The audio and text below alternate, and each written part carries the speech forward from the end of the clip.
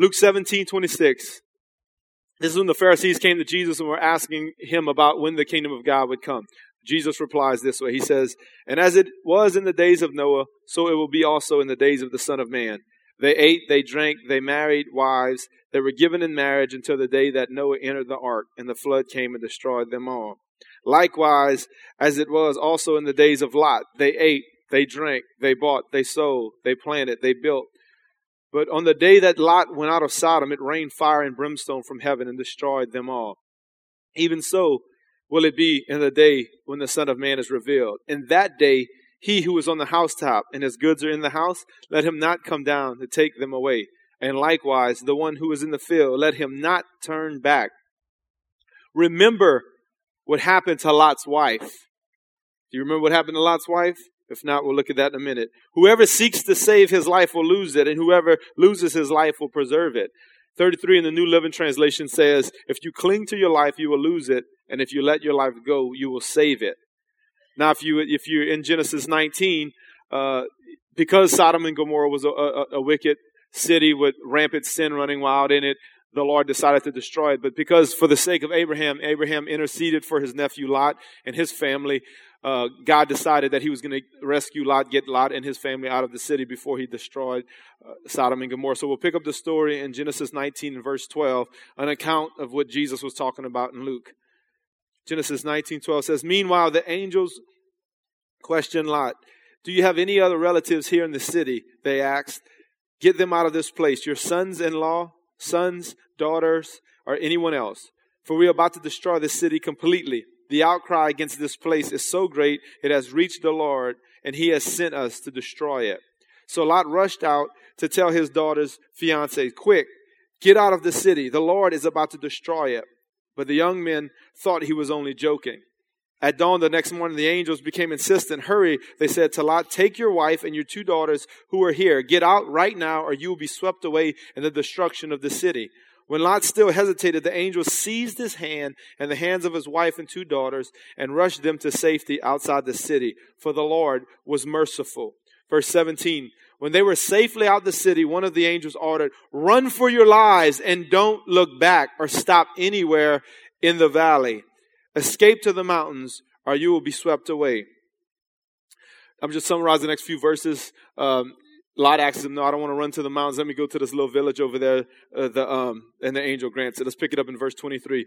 "Lot reached the village just as the sun was rising over the horizon. Then the Lord rained down fire and burning sulfur from the sky on Sodom and Gomorrah. He utterly destroyed them along with the other cities and villages of the plain, wiping out all the people and every bit of vegetation." Verse 26, "But Lot's wife looked back as she was following behind him, and she turned into a pillar of salt." Let's pray. Heavenly Father, we thank you for your word. We thank you, Lord, that you have been so merciful to us as we just read, Lord God, and we know, Lord God, that your mercies are brand new this morning. We thank you that your word is living, true, active, and powerful, and sharper than any two-edged sword. Father, I pray that you would speak to us this morning. Speak fresh, Lord, revelation, fresh rhema to each and every one of us right where we're at, what we need to hear, and give us the grace to apply it to our lives. Lord, we pray you bless Pastor Todd. If he's still preaching, Lord, at Hope Alive, be with him and the people there, Lord God. Speak through him, and Lord God, that our brothers and sisters, Lord, at Hope Alive would be encouraged, equipped, and strengthened in their faith as well. In Jesus' name we pray. And everybody said, amen, amen. Pastor Todd just wrapped up the series on turning points last week. So I just want to recap a few things real quick, because I believe this message, as I was praying and asking the Lord, just is a continuation of what Pastor Todd was talking about last week when he talked about getting and keeping your heart right. Some of the things he talked about, that Jesus is in the life-changing business. Also that Jesus breaks old sinful habits and evil desires off of us and gives us new habits and new desires. He said to take careful attention to work out our salvation. He said our hearts can only have the ability to love one thing at a time. Wasn't that such a great revelation there? That our hearts only got the ability to love one thing at a time. You know, that's why, like he said, when someone falls into an adulterous affair, you know, they say they don't love their spouse anymore because you only have ability to love one person or one thing at a time. It's the ordinary things in life. I'm still quoting Pastor Todd. It's the ordinary things in life that can steal our affection away from the Lord. And also he says Satan uses the influences of this world to steal our hearts away from the Lord. So today I want to continue in this vein, and I want to encourage you, don't look back. Don't look back. If you have been saved, if you've been born again, as Pastor Todd said, if your heart has been made new, and as he said about keeping our hearts right, getting them right and keeping them right, I want to encourage you, don't look back. Just as the angels charged Lot and his family not to look back, just as Jesus said, don't turn back in that day when he was talking about the day that was coming, where the Lord would be coming back and judgment would be coming. He said, don't look back. There's a few things in this story here in Genesis 19, I think that we can learn from, that I want to pull out of, that to help apply to our life. 4 things I want to look at from this story. Number 1, we must remember the Lord's mercy in saving us. Let me say that again. We must remember the Lord's mercy in saving us. How many of y'all are glad to be saved? Now, come on, church. I know this sounds trivial, but I think this is something that we take for granted a lot of times, especially those of us that have been saved longer. If we've been saved for a long time, I think we take for granted that we saved. Sometimes we might even get, kind of harsh and hard towards people that are not saved and get aggravated with them and frustrated with them and forget that we were just like them before God saved us. Come on, I'm guilty of that. I've been there until the Lord reminded me, you were just like him and worse.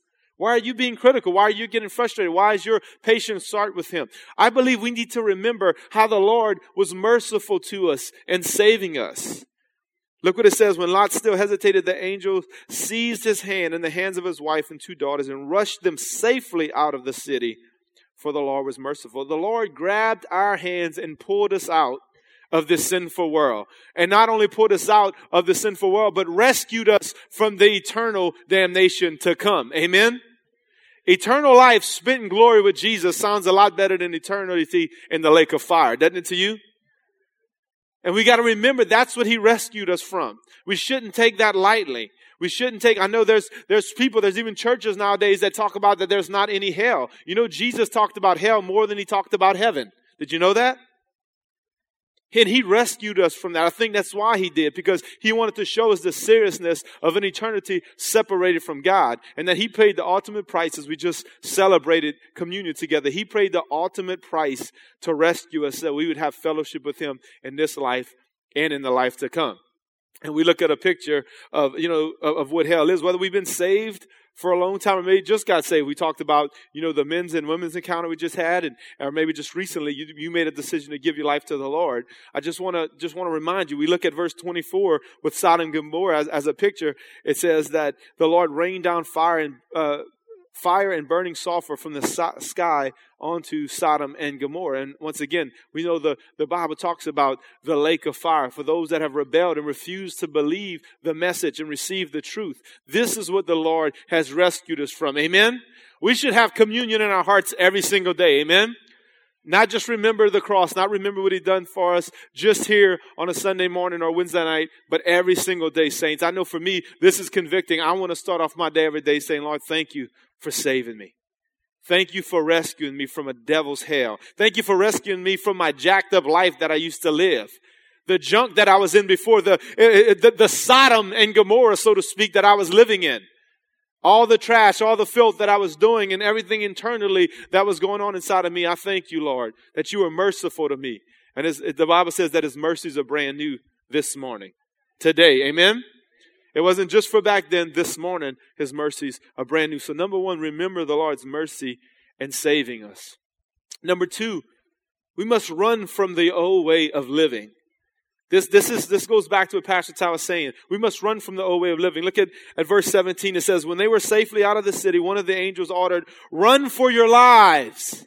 We must run from sin like our life depends on it. You know why? Because it does. Because it does. And that goes back to what Pastor Ty was talking about. And I want to just encourage y'all. That message that he preached Sunday, it wasn't the same message, but earlier in that week, we had a staff chapel, and Pastor Ty preached a message to the staff and challenged us as church staff that work here full time at the church. Some of us pastors, some of us, worship leaders and whatnot. He challenged us in the same way about not being infected by the world, not compromising, not getting lulled to sleep by the world. So I know this is something that's been burning in his heart and as well as mine. And just seeing where we're at and where we need to go. I believe where the Lord wants to go. Amen. I believe as just we see things unfolding just around, the body of Christ and people that we know. Just I believe that the Lord is purifying the church, and I believe the Lord is calling the church to a higher place. If He's coming back for a pure and spotless lamb, a pure and spotless bride, I believe He's got some cleaning up to do. Amen? Or we have some cleaning up to do, right? But listen, I want to encourage you to run for your lives, as He said. Well, but that's an Old Testament story there about Sodom and Gomorrah. Look what 2 Timothy 2:22. Once again, it's interesting. I didn't even think about it till I said it in the first service. That just as Pastor Todd was even in challenging a church staff, Paul was challenging a young the young pastor Timothy. Run from anything that stimulates youthful lust. He's basically saying run from anything, not just sexual lust, but he said run from anything that stimulates youthful lust. Instead, pursue righteous living, faithfulness, love, and peace. Enjoy the companionship of those who call on the Lord with pure hearts. I want to encourage y'all, church, to run from sin. Don't play with it. Run from sin. Do not play with it. He says it very clear. We see a good picture of that in Genesis as well with Joseph. When he got tempted with sin, he ran. He was gone. He didn't play around with it. He didn't dabble in it. He was gone. Makes me think again every time I think about this or talk about running from sin and not dabbling in sin at all. It reminds me of these people that they tame like lions or tigers or some kind of other exotic animal to maybe use them like in the circus or just some other entertainment, or even like, you ever seen these cats that open up like an alligator head and like put their mouth and put their head in it as like a little trick? You ever seen that? Y'all seen those guys? Well, I think about that, and every once in a while you see these guys and say like a lion or a tiger ends up like snapping, turns on these guys and ends up mauling them. I remember watching one guy after that happened. I was watching an interview with this guy, and he was kind of freaked out, like, man, I don't understand what happened. This was like my friend. I mean, I've been working with him for years. We had trained him. I don't know what happened, why he did this. Dude, because it's a tiger. That's why. It's not your pet. Okay, tigers and lions were not meant to be your pet. I remember this guy too. I remember watching one of these shows like when animals attack or something, and this guy opened up the head of a alligator and put his head in it to show that he can do that, and the alligator didn't chomp down on him. Well, he was talking about how he had to wipe his sweat on both sides before he put his head in, because the way an alligator's mouth works is when it opens up, any little something it feels on its tongue or something, it triggers it and it snaps his jaw shut. Where he wiped one side of his face of sweat, he forgot to put the other side, and he puts his head in. One drop of sweat fell on the alligator's tongue and it closed shut on his head. And I was just like, oh, you got to be kidding me. Part of me, I'm being honest, like, dude, that's what you get. Come on, man, really? Like, he didn't die or nothing. It's just kind of, they pried his jaws open and they pulled it out. But as much as we that is, crazy, people do that with sin every day. Believers do that with sin every day. They pet sin, they play with sin and treat sin like a pet, and then they freak out and they're shocked whenever sin ends up attacking and starting to destroy their lives. You see, it's kind of like the man with the alligator head. They think, well, I can do this because all I got to do is wipe the sweat, so to speak, like the guy with the alligator. But what happens is, just like that the man with the alligator, it takes one drop of sweat to trigger that thing. It takes one little wrong turn, or just eventually sin is going to manifest itself for what it is. The Bible says that the devil comes to kill, steal, and destroy. There's nothing about playing around with it as a pet. And I want to encourage you, church, us to run from sin, not to dabble in sin. Pastor Todd was talking about that last week, to keep our hearts right. Let's not be like the people with the wild animals. I mean, I'm telling you, I watched one of these shows and people have the craziest things as pets that end up turning on them, hurting them, and even killing them. Remember though, as we're running from sin, we're not to run aimlessly. If you notice in the story, when he says to run for your lives, he tells them to go to the mountains, which Lot eventually convinces him to go to this little village. But we must not run aimlessly. We must pursue righteous living, faithfulness, love, and peace.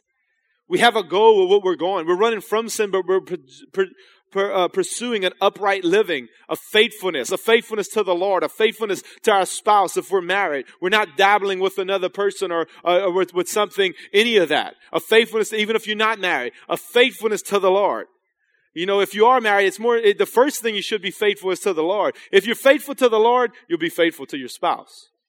All the way around, no matter what it is. But it can be some other, if you're single, there's so many, obviously, a broad range of what sin is, what worldliness is that can begin to affect us, or even, what represents sin, So I just want to encourage you not to look, I want to encourage you to run from sin. And then the third thing, as we remember what the Lord's done, as we run from sin, as we're running, not aimlessly, but straight on towards the Lord and the things of God. Number 3, don't look back.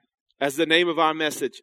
Don't look back. Because you see, this can be the problem with some of us in this room. It might not be that you're actually in sin or dabbling in sin, but you're thinking about it.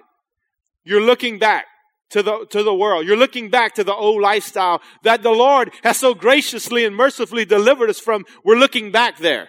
We're still looking back and saying, oh man, I remember when I used to do this. Man, that was fun. Man, I remember when I used to do that. Look what the angel told him in verse 17. Run for your lives and don't look back or stop anywhere in the valley. Jesus said early in Luke 17, he referenced this. I want to read it in a different way. Luke 9:57 and 62. Listen what Jesus said. Or listen what it says. As they were walking along, someone said to Jesus, I will follow you wherever you go. But Jesus replied, foxes have dens to live in, birds have nests, but the Son of Man has no place even to lay his head. He said to another person, come, follow me. The man agreed, but he said, Lord, first let me return home and bury my father. But Jesus told him, let the spiritually dead bury their own dead. Your duty is to go and preach about the kingdom of God. Another said, yes, Lord, I will follow you, but first let me say goodbye to my family. But Jesus told him, anyone who puts his hand to the plow and then looks back is not fit for the kingdom of God. If you want to pursue Jesus, you can't look back at what you're leaving behind. You can't look back at what the Lord has delivered you out of or what he's calling you to leave. Brother Francis Board came up to me at the end of the first service and he said, he gave me this card and it says, you can't plow a straight line if you're looking back. Amen? You can't plow a straight line if you're looking back. Your lines are going to be all over the place. And Jesus said, those that put their hand to the plow, you're not fit for the kingdom of God. That word not fit means you're out of place. You'll be out of place in the kingdom of God. And he says, this is even talking about being a light, being a witness. And we're going to address this at the end of the message. Trying to be a witness, trying to be a light as Christians. If we're looking back, we're going to be all over the place. Just like trying to plow a straight road, we're going to be all over the place if we're not looking straight on forward to him. I remember when I first came into ministry, I struggled with this. When things got hard and I felt like I was a failure and I was insecure and all this kind of stuff, I remember thinking, man, it would be so much easier for me to just go back and be a painter. It'd be so much easier. I know what I'm doing. I was a painter for 8 years. I was a foreman, and I knew I was secure in what I was doing. But you know what? The Lord has called me to something greater, to destiny. Nothing wrong with being a blue collar worker or any of that, but I know my destiny is being in ministry. Amen. Take a little break so I can tie my shoe here for a minute. Let that last point sink in. Yeah. All right. Don't look back, but I'm glad I looked down so I didn't trip over my shoelace. What does it mean to look back? It means to love this present world or to be preoccupied with the old life. See, you don't even have to be actually involved in it, but it's just being preoccupied with it. Me and my wife talk about all the time about how powerful just your thoughts are, about just being preoccupied. You don't have to be even acting on these things, but Jesus said, don't even look back. Don't even be preoccupied or have a fascination with the world or the things of the world or the things that God has pulled you out of. Pastor Todd said last week, Jesus breaks off old sinful habits. If he's delivered you from some sin in your life, why would you even look back at it? Not even wanting to do it, but just even reference it like, oh man, this was great. I used to love this. Look, here's a little news flash. If it was that great, we would still be in it. We wouldn't be in church today, right? We would still be there if it was all that. You know, all those things are passing pleasures that are just traps by the enemy. That yes, it might feel good and yes, be fun in the moment, but ultimately it ends in destruction. It's deception. He is a liar and the father of lies. A couple more things Pastor Todd said was that it's the ordinary things in life that can steal our affection away from the Lord. And that Satan uses the influences of this world to steal our hearts from the Lord. It might not be the actual, just an outright sin. It might be the lure of money or status or material things or a relationship that can steal our hearts away. It can be a hobby. He talked about that. It can be a hobby. It can be your work. It can be a bunch of things that can steal your heart away. You know, you look at these two guys in Luke that I just talked about, in Luke 9 that we just read about. The two guys that agreed to follow Jesus. The first guy, he said, let me go and bury my father. You know, in Jewish culture, after burying your father, you would get the double inheritance. That was usually the job of the firstborn. They would go bury their dad and then they would get the inheritance. So in essence, he was saying, yeah, let me go bury my dad first. Let me get my financial security and then I'll follow you, Jesus. The second guy wanted to go home and tell his family goodbye. And, you know, probably because he wanted to go and have a going away party so he would get some gifts and maybe some finances to be secure. Let me tell you, Jesus is not a bailout plan. Let me say that again. Jesus is not a bailout plan. It's not that, oh, we want to be, you know, secure and I'm going to walk with Jesus and do this. And it might not just be in finances, but it might be Jesus following the Lord, walking with the Lord. It's not something that we do to just try out. Because you see, ultimately, if we're looking back, that means somewhere deep down inside we're saying, this Christianity thing, this Jesus thing is not working out quite like I like it to be. I wonder if I could go back. I wonder if back there, what I used to do. I mean, I know I came to Jesus because of the old life, but this is not quite working like I wanted it. So I wonder if maybe I go back there, things will be better and different this time. The Lord says, don't look back. If you put your hand to the plow, if you have surrendered and committed to the Lord, don't look back. In Philippians 3:13, this is one of my favorite scriptures. It says in the Living Bible, Paul says this, I am still not all that I should be, but I am focusing all my energies on this one thing, forgetting the past and looking forward to what lies ahead. We must forget the past, church. We need to have amnesia of the past. We need to forget it and focus all of our energy, our thoughts, our heart's intentions on what lies ahead. What the Lord has ahead, like me, going back to wanting to paint. Nothing wrong with being a painter. If God hadn't called me, I'd still probably be working in construction. I enjoyed it. I like doing it. But I know what my destiny is. I know what God's called me to do, so I'm pushing forward. I'm pushing forward. And it's funny how even those kind of things, right whenever the Lord was calling me and I was getting offered a position here at the church. Right before that, my boss was offering me more of the business and to go in maybe partnership with him to start making more money and then eventually to buy him out. And it's like the lure of that, like, I could maybe be a business owner one day. You know, there was a lure of that. But you know what? That making money and being a business owner can't compare to walking in my destiny. And when I decided to put my hand to the plow, I confess that I did look back. But now I'm full on. There's nothing back there for me. So the third thing is don't look back. Don't look back. The fourth and final thing is don't stop anywhere in the valley. Don't stop anywhere in the valley. He says, and don't look back or stop anywhere in the valley. Escape to the mountains or you will be swept away. You know, valleys in our lives represents hard times. It represents loneliness. It represents hurt, maybe betrayal, maybe persecution, trials, hardships, testing. We all have valleys in our lives, right? We all have valleys. And sometimes it's in our lowest points that cause us to want to look back.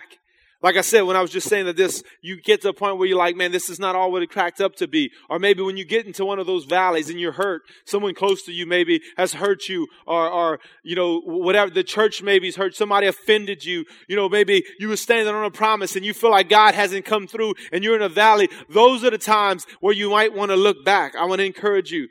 Don't stop in the valley. Don't stop there. Keep on pursuing. Listen. This scripture is what we need to understand in Psalm 23:4. It says, even though I walk through the darkest valley, I will not be afraid, for you are close beside me. The key word in that scripture, saints, is through. We walk through it. We don't stay in the... David understood, I'm in a low point in my life right now, but I'm walking through this valley. I'm going through it. I'm not popping a tent here. I'm not stopping here. I'm moving forward. I'm looking forward. Yes, valleys will come. Low points will come, but I'm moving forward. I'm not going to stop in the valley and camp out and in Cajun culture and have a just boudet right here. Just have a big old boudet party. No. Don't stop in the valley. We all go through hard times. We all have times where we get hurt. But I want to encourage you to keep going. Don't look back. And remember, the key of that is that we walk through the valley. And the second part of that is that He is close beside you. If He grabbed your hand and rescued you out of that life, of that sin, He's close beside you. In the darkest valley, David realized, I don't have to be afraid. And he had a whole army chasing him, trying to kill him when he wrote this.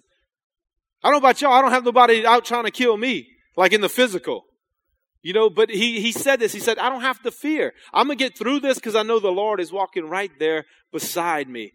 I want to encourage you, whatever the case may be, don't stop in the valley. Don't look back. Amen? As we close it up today, I want to go back to one of the first things we read in Luke 17 when Jesus said, remember what happened to Lot's wife.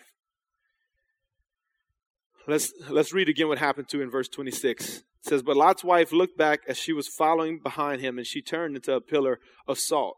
Why did Lot's wife turn into a pillar of salt? Well, some scholars and historians believe that the main income of Sodom and Gomorrah at the time was salt. And so if you lived in these cities, probably the way that you made your living was probably had something to do with salt. You worked with salt, or you sold it and bought it or whatever. And so as Lot's wife turned around and looked, she was looking back at what she was leaving. She was looking back. She missed what she had back then. She loved, maybe it's because she loved the lifestyle that she was living, so she looked back. And it's in a sense, it's powerful when you combine that scripture with what Jesus tells us in Matthew. In Matthew 5:13, He says, you are the salt of the earth. But what good is salt if it loses its flavor? Can you make it useful again? It will be thrown out and trampled underfoot as worthless. Jesus calls us salt. And the distinct trait of salt is its taste. And that it preserves things, obviously. But in order for Lot's wife to turn into a pillar, it had to be crystallized. Salt loses its taste in this form. If we look back at the old life, the same thing happens to us, and we become ineffective as our witnesses for the Lord. That's what happened. She turned into a pillar of salt. No more. If you combine that, you look at that, He considers us salt. We basically, in essence, we have crystallized Christianity. We have a form of what Jesus said we were supposed to be. We might be walking out, coming to church, doing things, even, going to Bible studies, doing all that. From the outside, it looks like salt. But on the inside, if we're looking back, if we're preoccupied with the world and the things of the world, then guess what? We're rendered ineffective because we're just a block of crystallized salt. And we can't be effective in penetrating our culture. I know this is not a feel-good message, but I believe it's a message that we all need to be challenged with. Amen? It's not always the gross and terrible sins that keep us from penetrating our culture. It's being preoccupied with the old life. Things that should be behind you are not, because your mind is still there. Even though you're not in it, if your mind's in it, it's just like you're still there. Amen. That's why Jesus said, He didn't say if you put your hand to the plow and you go back, you're not fitting. He just said if you look back. Isn't that what Jesus said? It's a mindset. It's a wishing and wanting to be, oh, the good old days. You ever said that? Oh, the good old days. And some of that might, it actually says in Proverbs, don't long for the good old days. This is not good. That's part of the reason why.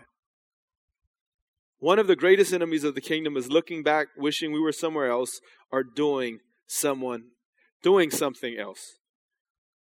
The best way to keep from looking back is to keep our eyes on the Lord. Hebrews 12:1-2 says this, therefore, since we also have such a large cloud of witnesses surrounding us, let us lay aside every weight and the sin that so easily ensnares us, and run with endurance the race that lies before us, keeping our eyes on who? Jesus. Keeping our eyes on Jesus, the source and perfecter of our faith, who for the joy that lay before him endured a cross and despised the shame, and he has sat down at the right hand of God's throne. Keep your eyes focused on Jesus. I love how the New Living Translation says, the champion who initiates and perfects our faith. If we keep our eyes focused on the Lord, the race that we are running, we stay locked to him, we're not going to be looking behind us. We're not, because everything we desire, everything we want, everything we need, everything that the person, the very one who rescued us from that old life is right there in front of us. And we continue to look straight on forward to him. So we don't get enticed by the things of the world. We don't get enticed to go back. We stay focused on him. We keep looking to Jesus. Amen? How about you go ahead and stand up with me? I want to encourage you today. Remember how merciful the Lord has been to you. Run from the old lifestyle. Run from old sin. Don't dabble in it. Don't treat it like a pet. Don't look back.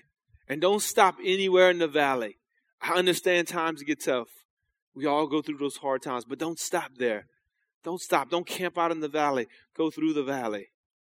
Keep your eyes focused on Jesus. Now, the second part of that scripture, it says, for the joy that lay before him, he endured a cross and despised the shame, and he sat down at the right hand of God's throne.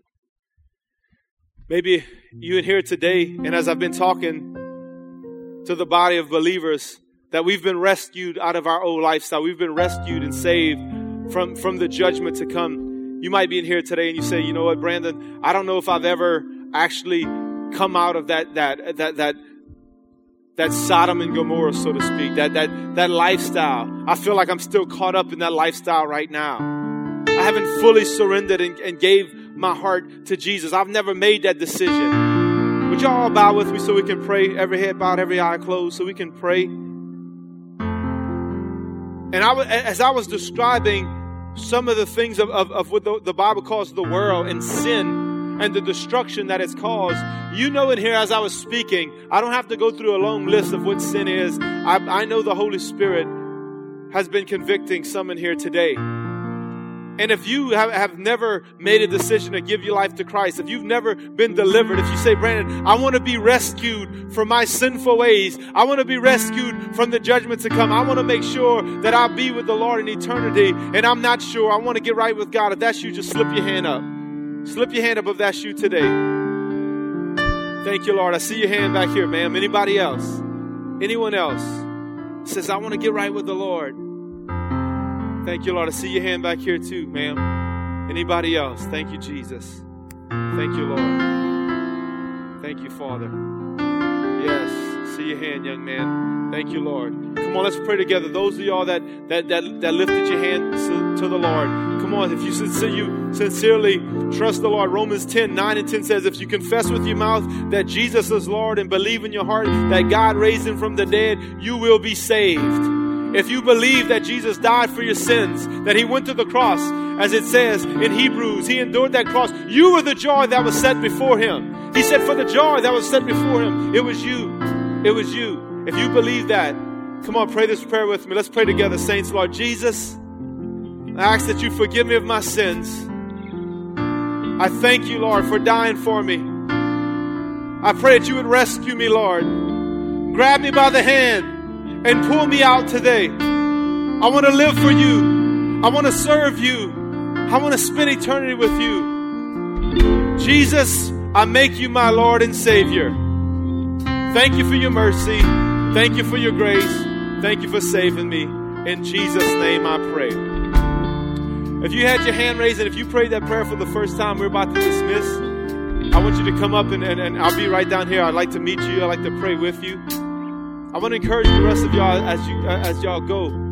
As I hit on walking through the valley, you know, maybe you've been in a valley lately. Maybe you've been in a low point in your life. You've been struggling. You've been hurting. someone maybe has hurt you, or you just been hurting from one way or another. You just feel like you're in a low point. As we dismiss, I want you to come up and we want to pray for you. We're going to have pastors and altar workers up here, and we want to pray for you. If you need prayer for anything else, if you feel like, man, I've been looking back and I want to get back focused, you want somebody to stand in agreement with you to pray for you, we want to be here to pray for you too. Amen? Let's go ahead and close in prayer. Heavenly Father, I pray that you would help us. Give us the grace, Lord. Give us the strength that we need, Lord God, to keep our eyes focused on you, Lord Jesus, the source, the champion, the initiator, perfecter of our faith. Help us to always look on forward to you and not look back, to not stop, Lord God. Help us, Lord God, to continue to press forward. Help us, Lord God, to be done with sin, to repent of sin, and to run from it and to run to you, Lord God, to pursue righteous living and peaceful, faithful love in the companionship of those that call upon you with a pure heart. I pray that you would, Lord, impart and empower every single person here today as they leave. I pray your blessing to be upon them. In Jesus' name we pray. And everybody said, amen.